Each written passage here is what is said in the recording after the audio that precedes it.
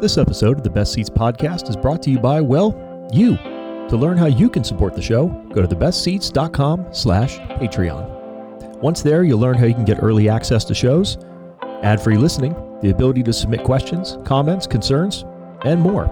Once again, that's thebestseats.com/Patreon. But enough of that. On to the show.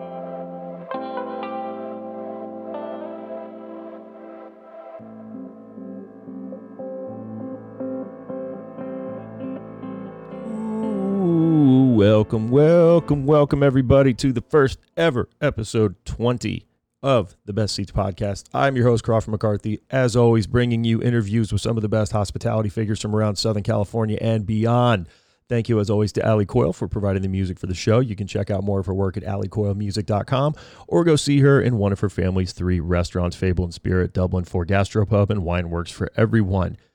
20 episodes into this pokey little podcast, and I have a hell of a guest for this episode. I am extremely humbled and grateful to welcome Chef Ben Martinek, Studio at Montage, Laguna Beach.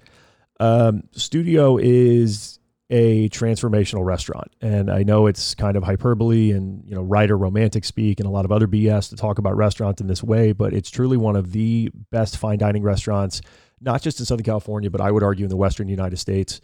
Chef Martinek is incredibly talented, incredibly passionate, very kind of artistically driven. He's got some of the most beautiful plating you'll see, a really creative mind, a hell of a chef and a hell of a guy.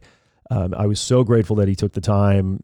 He's still working during this, as you'll kind of hear during the podcast, obviously being a father, but being able to peel away 45 minutes, an hour to kind of sit down and chat with me for this 20th episode. I'm extremely grateful for it. We're going to talk about a bunch of things. I do want to note right off the bat, and we'll talk about this in the podcast too, there are some questions and topics that I've asked other chefs on the show based on kind of current events. Again, this is being recorded on July 9th, depending on when you're listening to this.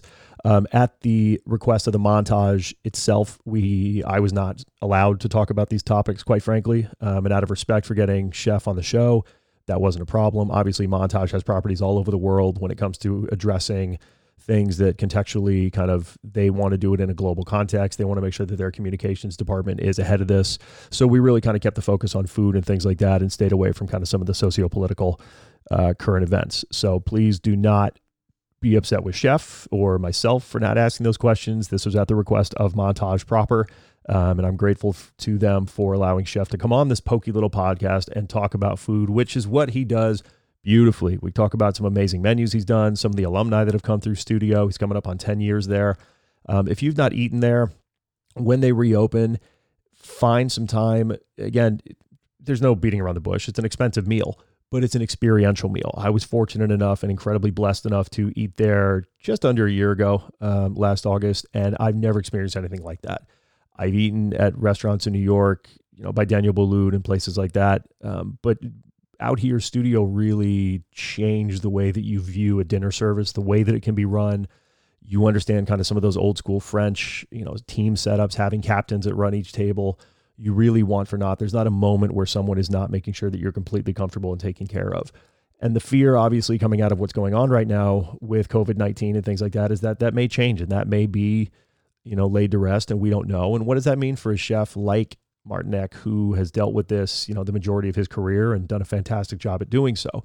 We don't know yet, but we're going to talk about it, and we're going to talk about a litany of other things, and I hope that you enjoy the hell out of it. I enjoyed the hell out of it.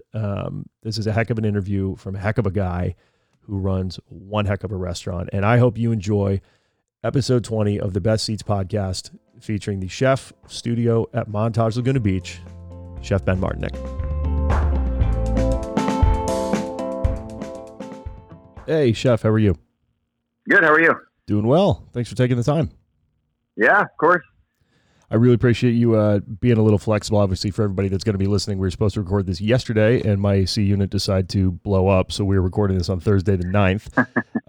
Hope everything went well with that. Yeah, luckily it was nothing big, so I appreciate you being flexible. I want to jump right into it. I'm well aware with your background, but I would love it if you could take a second and just kind of introduce yourself to everyone and give a little bit of your background on how you got to Studio. Sure, absolutely. My name is Ben Martinek. And My current position is chef de cuisine of studio fine dining restaurant at the Montage. I've been there just about 10 years now, actually. I've held various different positions in the hotel. But my culinary background goes back a bit further than that. Originally from Colorado. I moved out here about 14 years ago to San Francisco. Went to culinary school there. And then moved down to Orange County about 12 years ago. I took a job initially at the Ritz-Carlton and then moved to Montage. It'll be 10 years in this October. So quite a chunk of time there. But yeah, it's amazing. I love Southern California. And I, just as a chef, feel so fulfilled here with, all the wonderful produce that we have and the beautiful ocean right at our back door. So couldn't find a better place to be a chef, in my opinion. So you are already at almost 10 years. I didn't know it was already up that high. Yeah. It's 10 years this October. Pretty crazy. And I started as a line cook, and then I was promoted to sous chef at a 3-meal restaurant, and I did that for about 5 years, and then went back towards the fine dining route and did that as a sous chef for a while before taking the restaurant over about 2 years ago. So before we jump into some of the things that I want to talk about, I do want to be candid with everyone right off the bat. We're going to talk about studio some and things like that, but there may be some topics and questions that we don't talk about. And reason for that is obviously Montage. I want to be very respectful for their communications department. You're actually going to be the first chef that I've had that works on a property for a resort or anything kind of equivalent for that. So if anybody's listening to anything we don't talk about, understand that it's out of respect for the Montage and their requests during this. But let's jump in. That as well. No, absolutely. I'm happy to do it. Again, you're giving me the time. So with everything that is going on, what's it like not just being a chef during all this, but being a chef that operates at a level that you do? Because we'll expand on studio a little bit more later on and kind of the way that it's run and the accolades and things like that. But what's it like? Well, we'll start with just being a chef during times like this. Well, undoubtedly, this is the most challenging time that I've ever faced, and I'm sure that there's a lot of people out there that have had it worse off than I have. It's crazy, and I think it was fine dining is probably, I don't want to say it's taken the hardest hit because I don't know the full spectrum, but it definitely took a hard hit. I think everybody had to kind of get back to the basics for a little while, and anybody that was able to had to focus more about feeding people and feeding masses and putting food in to-go boxes and, figuring out how to create contactless service. Whereas, 6 months ago we had teams of 5-6 people serving each table and, 2-hour-long dining experiences where it was as much contact as possible with tableside services, and, shaving truffles and things like that. And people come to appreciate that, and then all of a sudden the carpet just gets ripped out from underneath you, and you're trying to reconfigure things and how to see it from the guest perspective, and not eating off a burned dough. You're now eating out of a paper box. Yeah. So it's definitely a hard reset for myself. But just like any other situation, you try and make the best of it. And I think speaking for myself, it was nice to get back to the basics a little bit and return to my roots and cooking food that isn't reliant on multiple different temperatures and textures and presentations, over the top presentations. And, I had to put my tweezers away for a while, which is a little heartbreaking, but it's trying to make the best of a terrible situation and getting back to the basics. And what makes food delicious is, cooking wonderful ingredients to the right temperatures and seasoning it well. And, being able to focus on that definitely still drives the passion for the food. So that hasn't changed. What have you been doing to stay busy during the shutdowns? Well, I was fortunate enough to have not had much time away from work. We were part of the lodging industry deemed as essential. So I never really took any time off. I was working the whole time. And a lot of it was, going in and deep cleaning these spaces and taking that opportunity to really, really get in the nooks and crannies and inventory all the product and figure out how to use up some of the more, the products that's going to turn on us, and seeing what we can preserve over the next few months, and the whole time not knowing how long this is going to take. And then we transitioned into a lot of cooking for the actual associates, because we had security team on property the whole time. Mm-hmm. Some of the executive team was there the whole time. They're making the decisions and staying on property as much as possible and just protecting our assets and things like that. And so I was lucky enough to be cooking the entire time. I watched, I would say, 90% of my colleagues and whatnot get furloughed, and their restaurants are all closed. And, everybody was able to, well, not everybody, but a lot of them were able to bounce back. And I'm really happy to see that. But myself, was fortunate enough to continue working the whole time. That's really good. One of the things that I've talked about with a lot of the chefs has been kind of those first couple weeks and days where you're walking into the walk-in and you're kind of seeing, man, what's going to go? What can I give away? What can I give the staff? Things like that. Your walk-in, I imagine, must be a little different because there's only so many places that are bringing in, abalone and things like that. What were those first couple days like where you're kind of breaking down your ingredient list?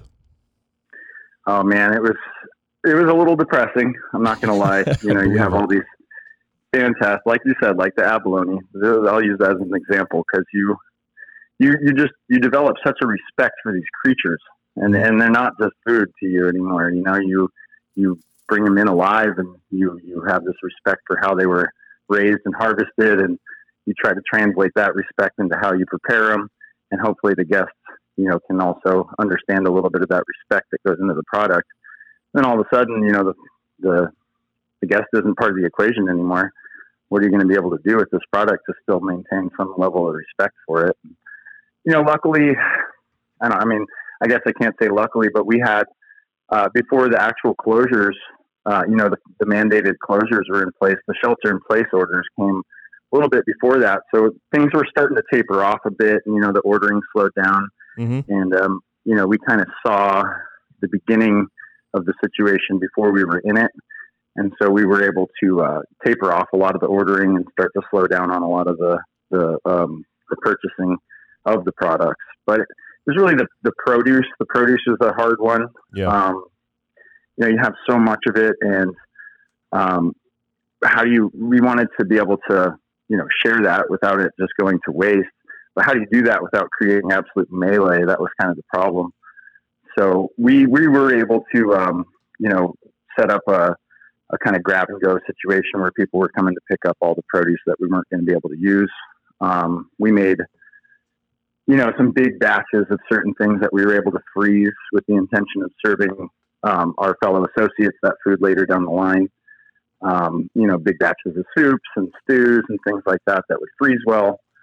And the proteins, as far as the meats are concerned, they all just basically went into the freezer, some of which are still there. Probably, Wagyu and things like that. Mm-hmm. Hasn't really been a market back for that yet. So still sitting on some of that. And that was kind of the meat industry as a whole. It's such a big machine that basically the country's surplus got frozen. And, it's the price of fresh meat went way up. Just another one of the little ripple effects that we've seen through the industry here. But I'd say overall we did a damn good job making sure that things weren't going to waste and going in the garbage can. So that's good. And at the end of the day, the things that were wasted mostly went to compost and things like that. So I think it was a very responsible process, and we did it the way that we knew best to respect the products for what they were. So I know some chefs. Oh no, I can't even imagine those first couple of days. Yeah. I know some chefs have looked into things like fermentation and things like that now that they knew that even if they were going to be working kind of like you were able to do, even if they were going to be off for at least the inevitable 2 months or so, looked into things like fermentation and kind of setting up things in the back end. Did you look at anything like that with the team, taking any products and just kind of letting them go? Yeah, we did. Absolutely. It's such a simple process, and it's been highlighted so much in our industry in the last, couple of years that that's like almost your first instinct is like, all right, well, what can we ferment?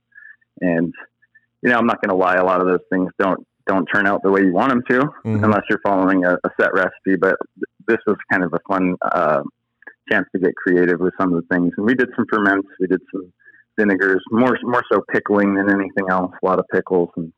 But we did make some cool kimchi out of some of the spring ingredients. And, that was one of the hardest parts, is that you're diving right into spring, which is our, pretty much across the board, that's going to be any chef's favorite season. You just start to see so much abundance of beautiful produce coming around. And we were right in the midst of that. And we were just, to the gills with all these cool ingredients. And then all of a sudden, you just get a hard stop. And what do you do with all those? And they're very volatile, all those green vegetables. They don't last very long. So it was tricky. But again, it was kind of, it did taper off. It wasn't just an abrupt stop. So we didn't have a huge surplus of things that we needed to ferment and pickle and things like that. But some fun things came out of it. We did a green strawberry kimchi that was really cool. We just, honestly, I had a bunch of green strawberries. They're just underripe, nice strawberries that just haven't ripened.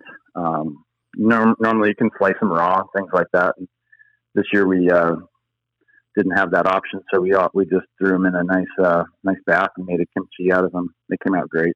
And at this point, actually, I've used them all now, but they lasted for the last 4 months. That's great. It's pretty cool. Yeah. One of the things that you're most known for is not just the stunning garden that you guys have at Studio on Property, but obviously your garden tasting menu. What's it been like kind of being able to have that garden still there, tending to it, but not being able to utilize it as far as presenting those menus?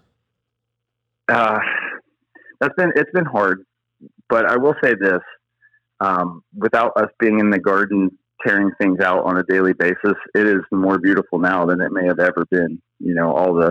Everything flowered this year without being picked apart. And, it was an absolute stunning spring season in our garden, just for that simple fact that we weren't using it as much. But we've been back down there. I'm pretty much in my garden on a daily basis, just kind of checking things out and seeing what's ready. Tomatoes were a big thing we planted this spring, so those are just starting to come around now. And we're going to have a huge crop of tomatoes coming out of there. So, the things, the main produce and vegetables and stuff that came from the garden is still absolutely going to be utilized in one way or another. It's really that the fine, like flowering garnishes and things like that we focused on, that slowed down quite a bit. So obviously we don't know when things are going to open back up, and I don't want to speak on behalf of the Montage in that regard. Everybody's taking it as slowly and safely as they can and should. Your menus are so not different from what other people do, but they're elaborate. They are that upper echelon of kind of cooking, basically as close to kind of that really, really high-end, high dining that I think a lot of people could find on the West Coast, if not just kind of this part of the nation. When you're planning menus and things like that, there's so many different aspects that go into it. And we'll talk about it a little later, kind of the setup, having a captain on your team, and not just the dishes themselves, but the timing in between the dishes and menu planning. What has this done kind of being able, like you said, we basically skipped spring. Let's just, for the sake of argument, say that we're skipping summer. What is this doing in your head as far as staying creative and planning those next menus when you're still having to deal with uncertainty like this? Well, most of the ideas are going on paper. They're not being translated immediately into dishes as they would have been 6 months ago. It was right during the spring. I sat down and wrote what I thought would be a great summer menu, starting with the great ingredients that you see during the summer. And of course that's now in my back pocket, and it looks like the next one will be the fall menu. We'll write that. And, in my mind, if it makes it on the paper, it's at least the blueprint's there. And if it's a year from now, if it's 6 months from now, whatever it may be, at least that idea made it on the paper, and it's not lost in space, so yeah. The ideas are still there and all that. And, there's always been, this, collaborative creativity, the ideas can come from anywhere. It's really just the refinement that's needs to be overseen a lot, and the execution of these dishes. So there hasn't been as much collaboration. A lot of times it's just me scribbling ideas down and, you know, hoping that they get to make it to fruition one day. But that's kind of where the buck has stopped recently as far as the majority of the creativity. It's just going into a notebook and being archived for the moment. But that's okay. That's okay, you know, because when things start back up again, that surplus will be very helpful. And, you know, the dishes are very flexible. Like, it's just more about ideas and whether they end up being on an intricate 10-course tasting menu or whether it's a nice little, you know, larger portion for a mid-course or an entree. You know, they're flexible enough to kind of adhere to that. And we're just going to see where things go as far as the demand is. And, you know, right now the fine dining is definitely going to have to take a back seat for a little while, just because we're having to focus on feeding people a little bit more, and contactless, and how to do things in a absolutely safe way, especially when it comes to our contact with the guest. Mm-hmm. You know, we've always been very safe with the contact with the food. In that regard, I don't know if we wanted to circle back on the subject at any point, but you know, the way we've handled food hasn't had to change too drastically. Luckily for us, we've always adhered to the health code, which pretty much has you prepared for a viral outbreak at any moment in the kitchen, you know. So I think the one drastic addition to our daily routine has been the masks. Yeah.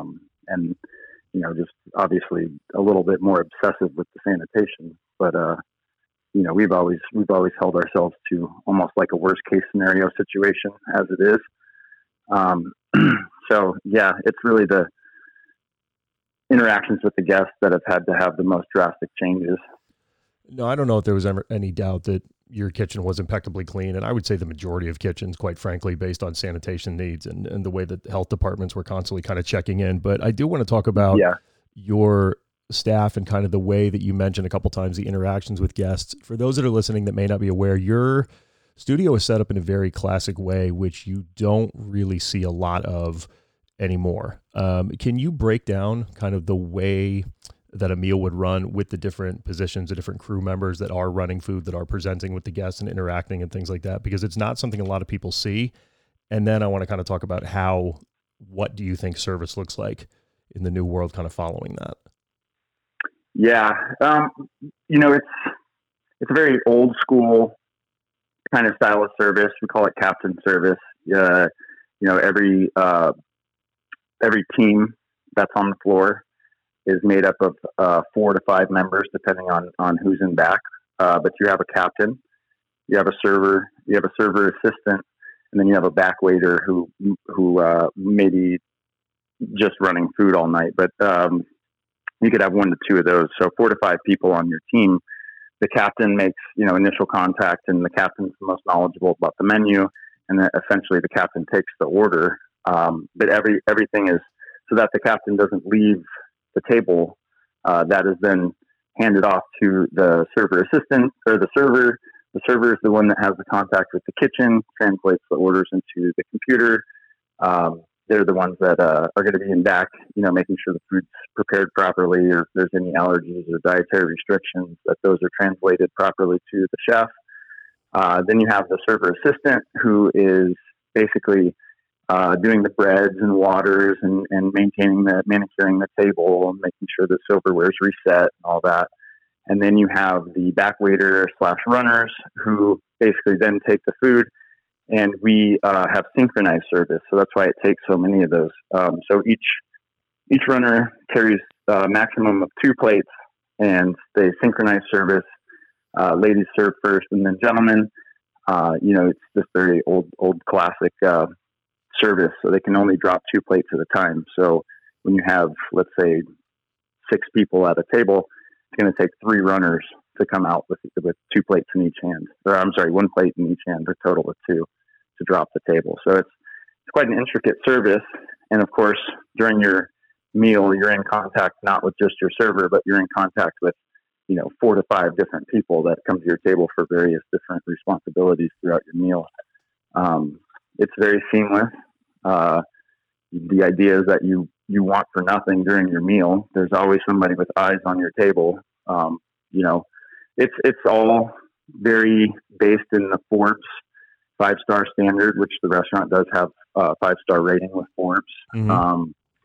And that's where a lot of it comes from, is just trying to adhere to those guidelines, which is pretty difficult. They're very strenuous. There's about 100 of them, 100 of these marks that you got to hit in order to maintain that rating. So it takes an army. Definitely takes an army. Have you thought at all about, and I know that a lot of chefs haven't because they're mostly in survival mode. You look around at places like Alinea, Grant Achatz has shifted to kind of pick up to-go orders. But then you look at the other side, Daniel Hume, there's rumors that 11 Madison Park may not open again, and kind of all these high-end restaurants. Have you given thought, or have there been any discussions within kind of your circle of chefs about what does this service kind of potentially look like once people emerge from this? There's been some ideas floated around, and I can't see it. I can only speak on my opinion, but I can't see it going quite back to the way it was for a long time. And I don't know if it's worth it to, switch your service to one direction just to go back to it later down the road when everything's cleared and we're all safe to run around again. Mm-hmm. So I don't know. I think that the vast majority of people are going to take this opportunity to kind of shift away from that, if that was their service in the first place. I think that maybe down the line people will gravitate back towards it, or at least partially. But in the meantime, it's not super feasible. You don't need as many people when your food, your food's not going to be as intricate. The tableside services that we used to do, again, shaving truffles, tableside, things like that. We're not allowed to do so much of that anymore. Yeah. In the meantime, and rightfully so. You need to limit the contact as much as possible. So I don't think it's in the guest's best interest to go back to that, nor do I think that they would want to at the moment. So I think the bigger question is it worth it to change things in the interim, knowing that you'll go back down that road later, or you just take this opportunity to take a step back and get back to the essentials of service, and what is the bare minimum of contact that it takes to make a dining experience outstanding? What are the essentials, and what can we strip away to create less contact with the guest? Is there any sense of relief for you in that aspect? Like you mentioned, there's so many different marks that you have to hit for those marks of excellence. Maintaining team training like that and hitting your cues every single time, as well as hitting the cues of when you design a menu, making sure that the dishes aren't too, spread apart timing wise, how long is each guest going to take on a dish, et cetera, things like that. Is there any kind of relief on your end that some of the rigors may be relaxed because you can't go back to them and you're able to kind of go back to, I guess, a more relaxed style of hospitality? Yeah, there certainly is. I don't think it's going to be a significantly less passionate situation. We're still going to be very passionate about all these things that we do, whether it's absolutely, whether it's a burger that you cooked off the grill, or whether it's a fine dining piece of Wagyu steak that you intricately plate with flowers that are grown in the garden. At the end of the day, chefs are very passionate about what they do, whether it's one or the other. So I don't think it's going to significantly change how we feel about the food. I don't know if I got away from your question a little bit, but I don't think it'll take too much pressure off of us in the long run. I don't think that we want that pressure off of us necessarily. You want to always hold yourself to the highest standard possible. Mm-hmm. At least I do. So whether it's a burger or whether it's a piece of Wagyu beef going out to the table, I think that getting it there on time, getting it hot, getting it seasoned properly and cooked to the right temperature, all those factors are still at play. And I don't think that'll ever change for myself personally. There were a lot of conversations happening in the industry a couple of years before this all broke out about improving kind of mental health, quality of life for chefs, things like that. A lot of the things that I kind of heard when this first broke down from different, maybe not, chefs and owners kind of who had a lot more things to worry about, but, bartenders, servers, friends that I talked to in the industry said it was almost kind of like a forced vacation, and it allowed them to exhale. And while, a lot of people had fiscal things to worry about and obviously, their general health to worry about, it was one of those things where people kind of were able to remember what it was like to, get up before noon and not go to bed at 3 a.m. and, not have to worry about post-shift drinks and things like that. Do you think with the rush, and this is not speaking for studio specifically as the industry as a whole, but do you think with that rush to get back to business and try to survive, is that conversation about mental health and kind of quality of work-life balance going to be put on hold? I certainly hope not. But again, like you said, the rush to get back to everything, I hope that every business owner, takes the opportunity to do it wisely in a way that is equally respectful to all these employees. But at the same time, we're talking about systems that have been at play for hundreds of years here, and how much will they change? That's a good question. I think that a lot of one thing that won't change is the hours. Yeah. We may be closing and getting slower a little bit earlier in the evening, but overall the hours, it's a different walk of life you got to get into as a chef, especially if you want to be you want to cook dinner. You're going to be there very late at night, and that shift was tough for a little while when you have this opportunity to start working normal hours again, or in most cases you're actually not working for a little while. You have this kind of chance to touch back on what reality is like for other people, and it's pretty drastically different, and it's kind of laid bare in front of you, and you really want to kind of gravitate towards it, but the demands of the industry don't allow for that necessarily. As a chef who's been focused on not just fine dining, but mainly dinner as a whole, whether it's been, my multitude of restaurants I've worked in, I've done the majority of dinners. And, so I am in that boat. I do get home after midnight, and I am up until about 2 a.m. And I do, I have 2 kids. So, the sleep is going to lose out on that equation for sure, because I'm up in the mornings, feeding breakfast to the kids and all that stuff. But I think as badly as we all want it to, there's just some things that come with the job, and the hours are definitely going to be part of that, because people's eating habits aren't going to change that much, So completely. There's a lot of things that came to the forefront. Some of the battles I think are definitely need to be fought for. There's always been this inequality in the kitchen as far as pay is concerned. For young line cooks, this is industry wide. It's not a very high paying job, but these people a lot of times are college educated, coming from culinary school, which is just not cheap, mind you, not cheap. Yeah.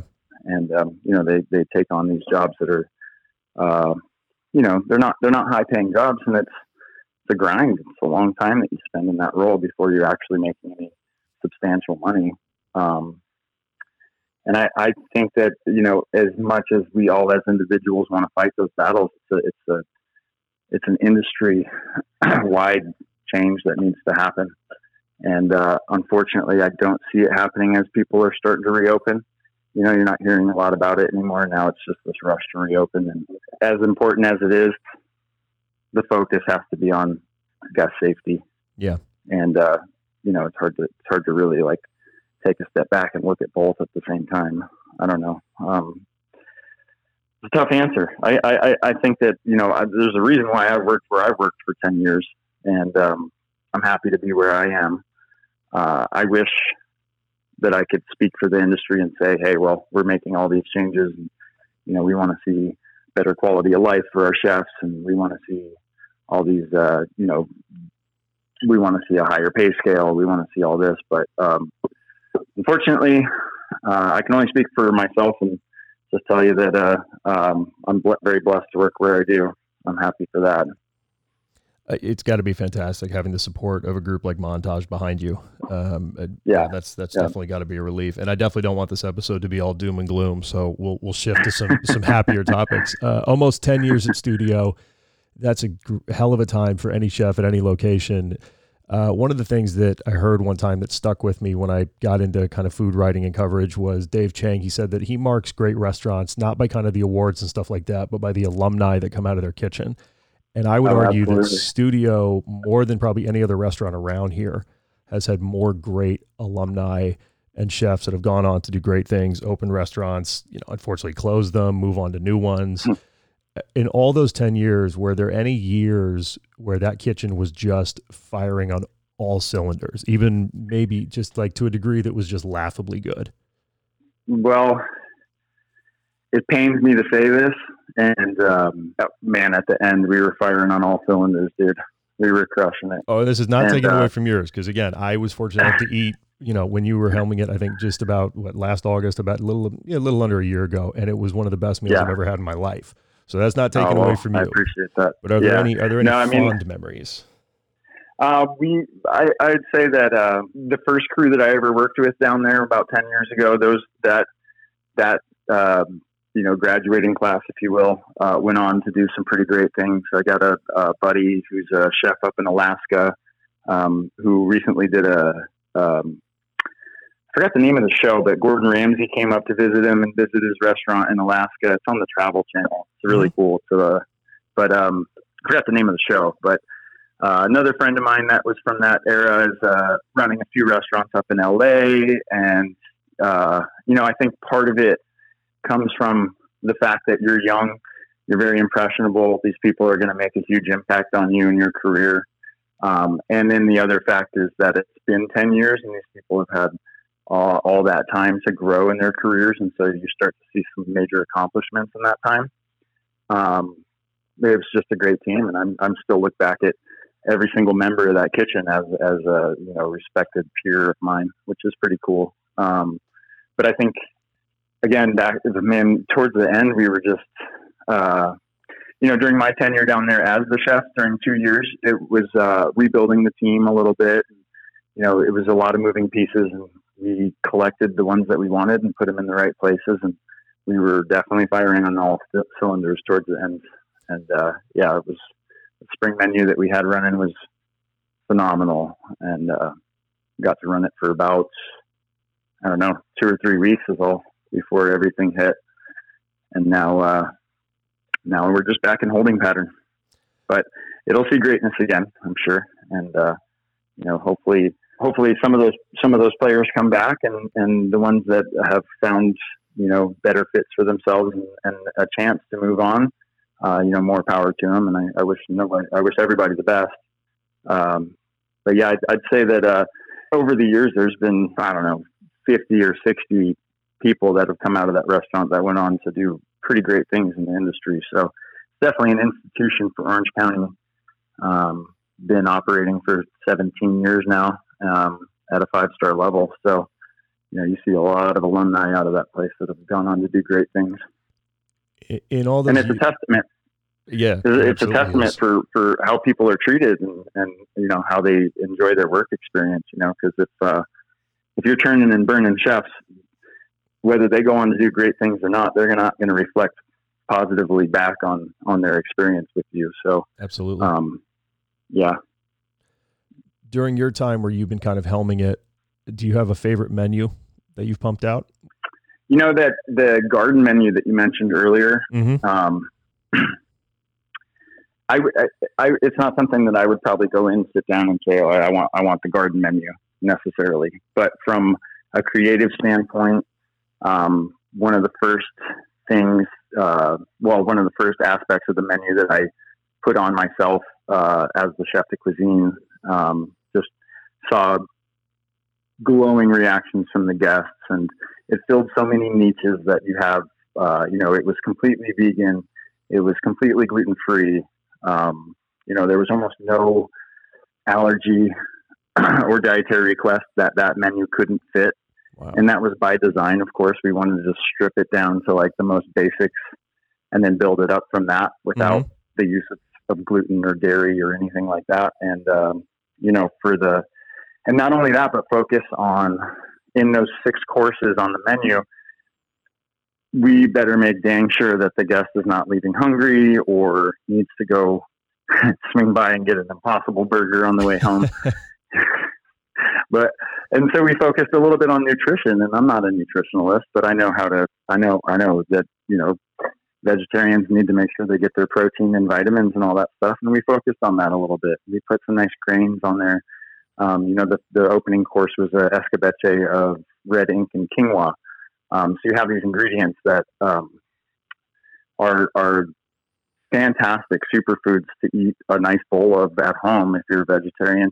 But let's showcase them in a new light where you can see that these ingredients really do have a place in fine dining, especially in the future of fine dining, where you have so many allergies and dietary restrictions. So that was definitely a very cool achievement for me and not so much see it on paper, but see the reactions to people when they actually ordered the menu and ate it from start to finish. And just to give a little background information, every course followed a different life cycle or a different stage of the life cycle of a plant. So it went from seeds to roots and shoots to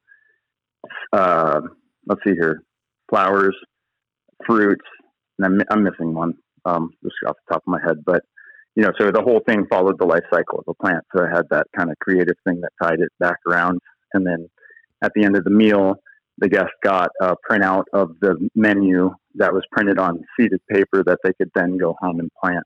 And the seeds were some herbs that were featured on the menu. That's as well. Awesome. So, yeah, it was a lot of fun. Love that. A lot of fun. Yeah. See, now I collect menus, so that would just go and start to actually grow within a binder that I keep underneath my home bar. So it should be interesting, but I love that. Absolutely. Yeah, it was fun. It was fun. And it, like I said, it filled a great niche because there's, we just had so many people coming in and requesting gluten-free, dairy-free, vegan things that, if your vegetarian items aren't focused also in being vegan, then you're on your back foot every time they order it. So we just wanted to make sure that we were, on the offensive there, and it worked out in our favor for sure. And I should say the guest favor as well. So you have some of the, I would argue, not just prettiest, but best looking dishes. I laughed with Benjamin Epstein one time and he goes, you can literally not take an ugly picture of Ben's food. It's impossible. When you're plating a dish, is there any kind of creative process you use for that? Or are you basically just kind of tweezing and poking and prodding until you go, yeah, that's pretty? There's a formula. There's a formula for sure. There's 3 basic elements to making any dish, to elevating any dish. And number 1 is going to be seasoning and proper temperatures of the food. And that's all the cooking, the whole process of cleaning the vegetables, all that goes into just that one aspect. And that's the flavor, essentially the flavor of the food. The next one's going to be texture. You need to have some nice texture variations, creamy versus crispy on the same plate. And, how is it going to heighten the dish through the actual mouthfeel of the ingredients. And then the last one is contrast and the presentation.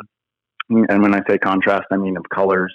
You're just like a painter, and the more colors you can have on your palette, the more intricate paintings you're going to be able to make. And I'm blessed with this garden that is just chock full of every color imaginable, and all these cool little garnishes that we can harvest as little sprouts, or we can let them bolt and get the flowers, and all these really fun ingredients to end up finishing the dish with. So there is a formula.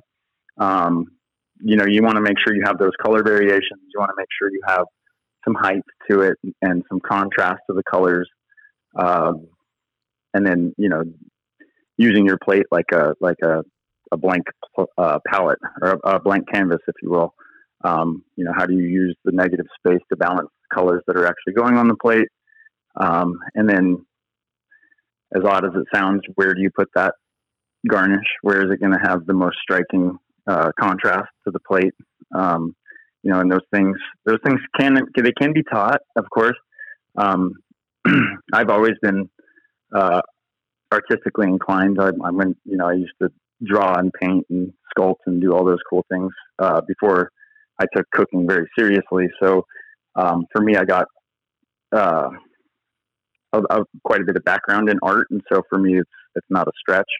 But through my experience, I've noticed that if you just break down the reasonings behind doing things, you can teach that to people, and you can have them recreate, and not just recreate, but kind of inspire them to create their own beautiful plates. And in the restaurant, we didn't necessarily we don't have pictures on the wall of the food, and this is exactly what it looks like, and this is the plate that this dish has to go on every time. Mm-hmm. I try to inspire the chefs to be creative in their own right. They need to have the right components on the plate. The temperatures have to be just right.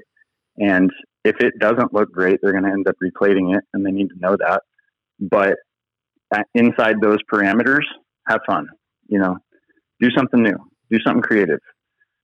Just because I did it this way or I plated it this way doesn't mean you necessarily have to, but it better look as good. Otherwise we're going to replate it. But that, I think it's really important to be able to instill that creativity into the young chefs. And, that's how you create a strong breed of alumni that come from your restaurant, is by empowering them, leading them to water, if you will. Yeah, absolutely. I know for a fact that there's a handful of young line cooks and chefs that do listen to the show. So I hope you guys got all that down on notes. And if you didn't, rewind. And if you're in the car and listening to this, pull over and then rewind. I do want to ask one question that I have to, just because it is the montage. You guys are so prestigious for a reason. Best celebrity you've ever cooked for, worst celebrity you've ever cooked for. I know you're not going to answer the worst one, but I have to ask it. I hate to do this to you, but I can't even answer that question for you. Damn, I figured it was worth a try. There's some cool ones, but I'm not really at liberty to speak about the celebrities that come in the restaurant. And half the time I don't even know, because we have a culture of just not talking about that. Fair enough. It was worth a shot. I apologize. There's been some cool ones, some rockers. It was worth a shot. That's fair. I have to ask this. This is a personal question, just because I'm a fellow Colorado guy. Now this is always true. People ask me, if you ever moved away from California, where's the one place you would go? My answer is always Colorado. Do you hold the same answer? I sure do. Yeah. I love where Colorado's come in the last decade as far as food goes. Yeah. I think it'd be crippling for me to be far away from the ocean as a chef. I've just come to embrace it so much. Mm-hmm. But yeah, Denver it's a cool city, man, and they've come a long way with their food. A lot of fun restaurants are popping up, and they've had a lot of trial and errors. I've seen some tasting menu only restaurants not do so well in Denver, but I've seen some middle of the road restaurants doing fantastic food with fantastic ingredients and had fantastic results. And that's what I look for if I'm going to move somewhere. I'm looking for how is that. How is the respect for food in that city? Yeah. Do they care about the ingredients, where they come from? Is there a culture of sustainability? Do these people want to know the farms that their food comes from, or are they happy passing up that restaurant and hitting a fast food restaurant on the way home? And there's a lot of that. When I moved from Colorado, which is about 14 years ago, 15 almost years ago, there was a little bit of that. I worked in some higher end restaurants, and there was a little bit of that, but the industry as a whole hadn't come where it is now, where we want to know the cow's name that was on our plate and things like that. But I've seen a lot of progress in Colorado, and I'm very happy to see that. And I've still got a lot of family in Colorado, so that's definitely one partial deciding factor, but I can't say enough cool stuff about Colorado. I love that state. Well, you're not allowed to move back until I move back, because I refuse to let your food go. So no plans of that as of now, but any vacation time I get, that's where I'm going for sure. Good. Chef, I don't want to take up too much more of your time. I know that you do have to work today, so you got to jump into the kitchen. If people want to follow you on social media, reach out to, I know Montage is Studio is all listed through Montage's website and things like that. But if people want to follow you and kind of see what you're up to, where can they do that? Instagram is at Benjamin Martinek. I'm also on Facebook, Benjamin Martinek, but I treat my Instagram almost like a working resume. So, it is extremely food focused. So I would definitely recommend checking out that page if you want to see some of the studio plates that we were creating. They're going to be all there. And then, that's about it. I'm not a huge social media guy, so I'm not on Twitter or anything like that. So you'll find me on Instagram. Perfect. Chef, Awesome. Thank you so much for the time, man. I can't tell you. I will thank you for the opportunity. Yeah. Beyond happy to do it. It's awesome. Yeah. Cannot wait for you guys to be open. Me neither, but you'll be the first to know, my friends. I appreciate it. All right. Be well. Enjoy the rest of the day. All right. You too. Thank you so much. Chef. Bye. That was Chef Ben Martinek, chef at Studio Montage Laguna Beach. I don't know why I said that in such a weird way. What a guy. The fact that he's a Colorado guy just makes me like him that much more. Yeah, we're biased. Get off. It's my podcast. I'll be biased if I want to. Thank you so much for listening. I know that 20 episodes doesn't sound like a lot, but when you're launching a little podcast as a one-man production team in the middle of a pandemic trying to do what you can do, every little thing is a milestone. So thank you so much for supporting through 20 episodes. There's going to be 220 more minimum, and they're all going to have great guests. We got some really big people lined up that I'm super excited to share with everybody soon. I do want to note one thing. Obviously, the release schedule has been a little all over the place. I'm trying to aim for 2 episodes a week. Obviously, you can get early access if you support over on Patreon. But obviously, with so many moving pieces between the virus and everything else that's going on, I want to make sure that chefs are taking care of themselves first rather than trying to make time for a podcast like this. So if it takes a couple days for an episode to release or something like that, sorry. I'm doing my best to stay consistent. You just got to deal kind of with the realities of the world. So thank you to Chef again. I cannot wait for Studio to open back up. When it does, you need to go experience his food and his team's food. It really is something. And it might be one of the prettiest places to sit. And it's got a view like none other. But regardless, we got to get there first. In the meantime, I hope you listened to something that you enjoyed. And if you enjoyed it, please consider leaving a review and a rating on iTunes, Spotify, wherever you are listening. It helps other people find the show too, and that helps me, and that helps you find more great chefs to listen to. Thank you so much. I will see everybody on the next episode of the Best Seats Podcast. Take care. The Best Seats Podcast is an original production of The Best Seats. It is written, edited, produced, and owned by myself, Crawford McCarthy, founder and owner of The Best Seats. It is recorded in Aliso Viejo, California. It is subsidized through generous donations through patreon.com/thebestseats. The following are names that have subscribed at the highest tier, aka norm status, and thus allow me to produce the show each and every episode. Thank you from the bottom of my heart. Here are the supporters: Katie Kazzi, Eric Lutz, Serena Warino, Talia Samuels, Cheryl McCarthy. Thank you for your support.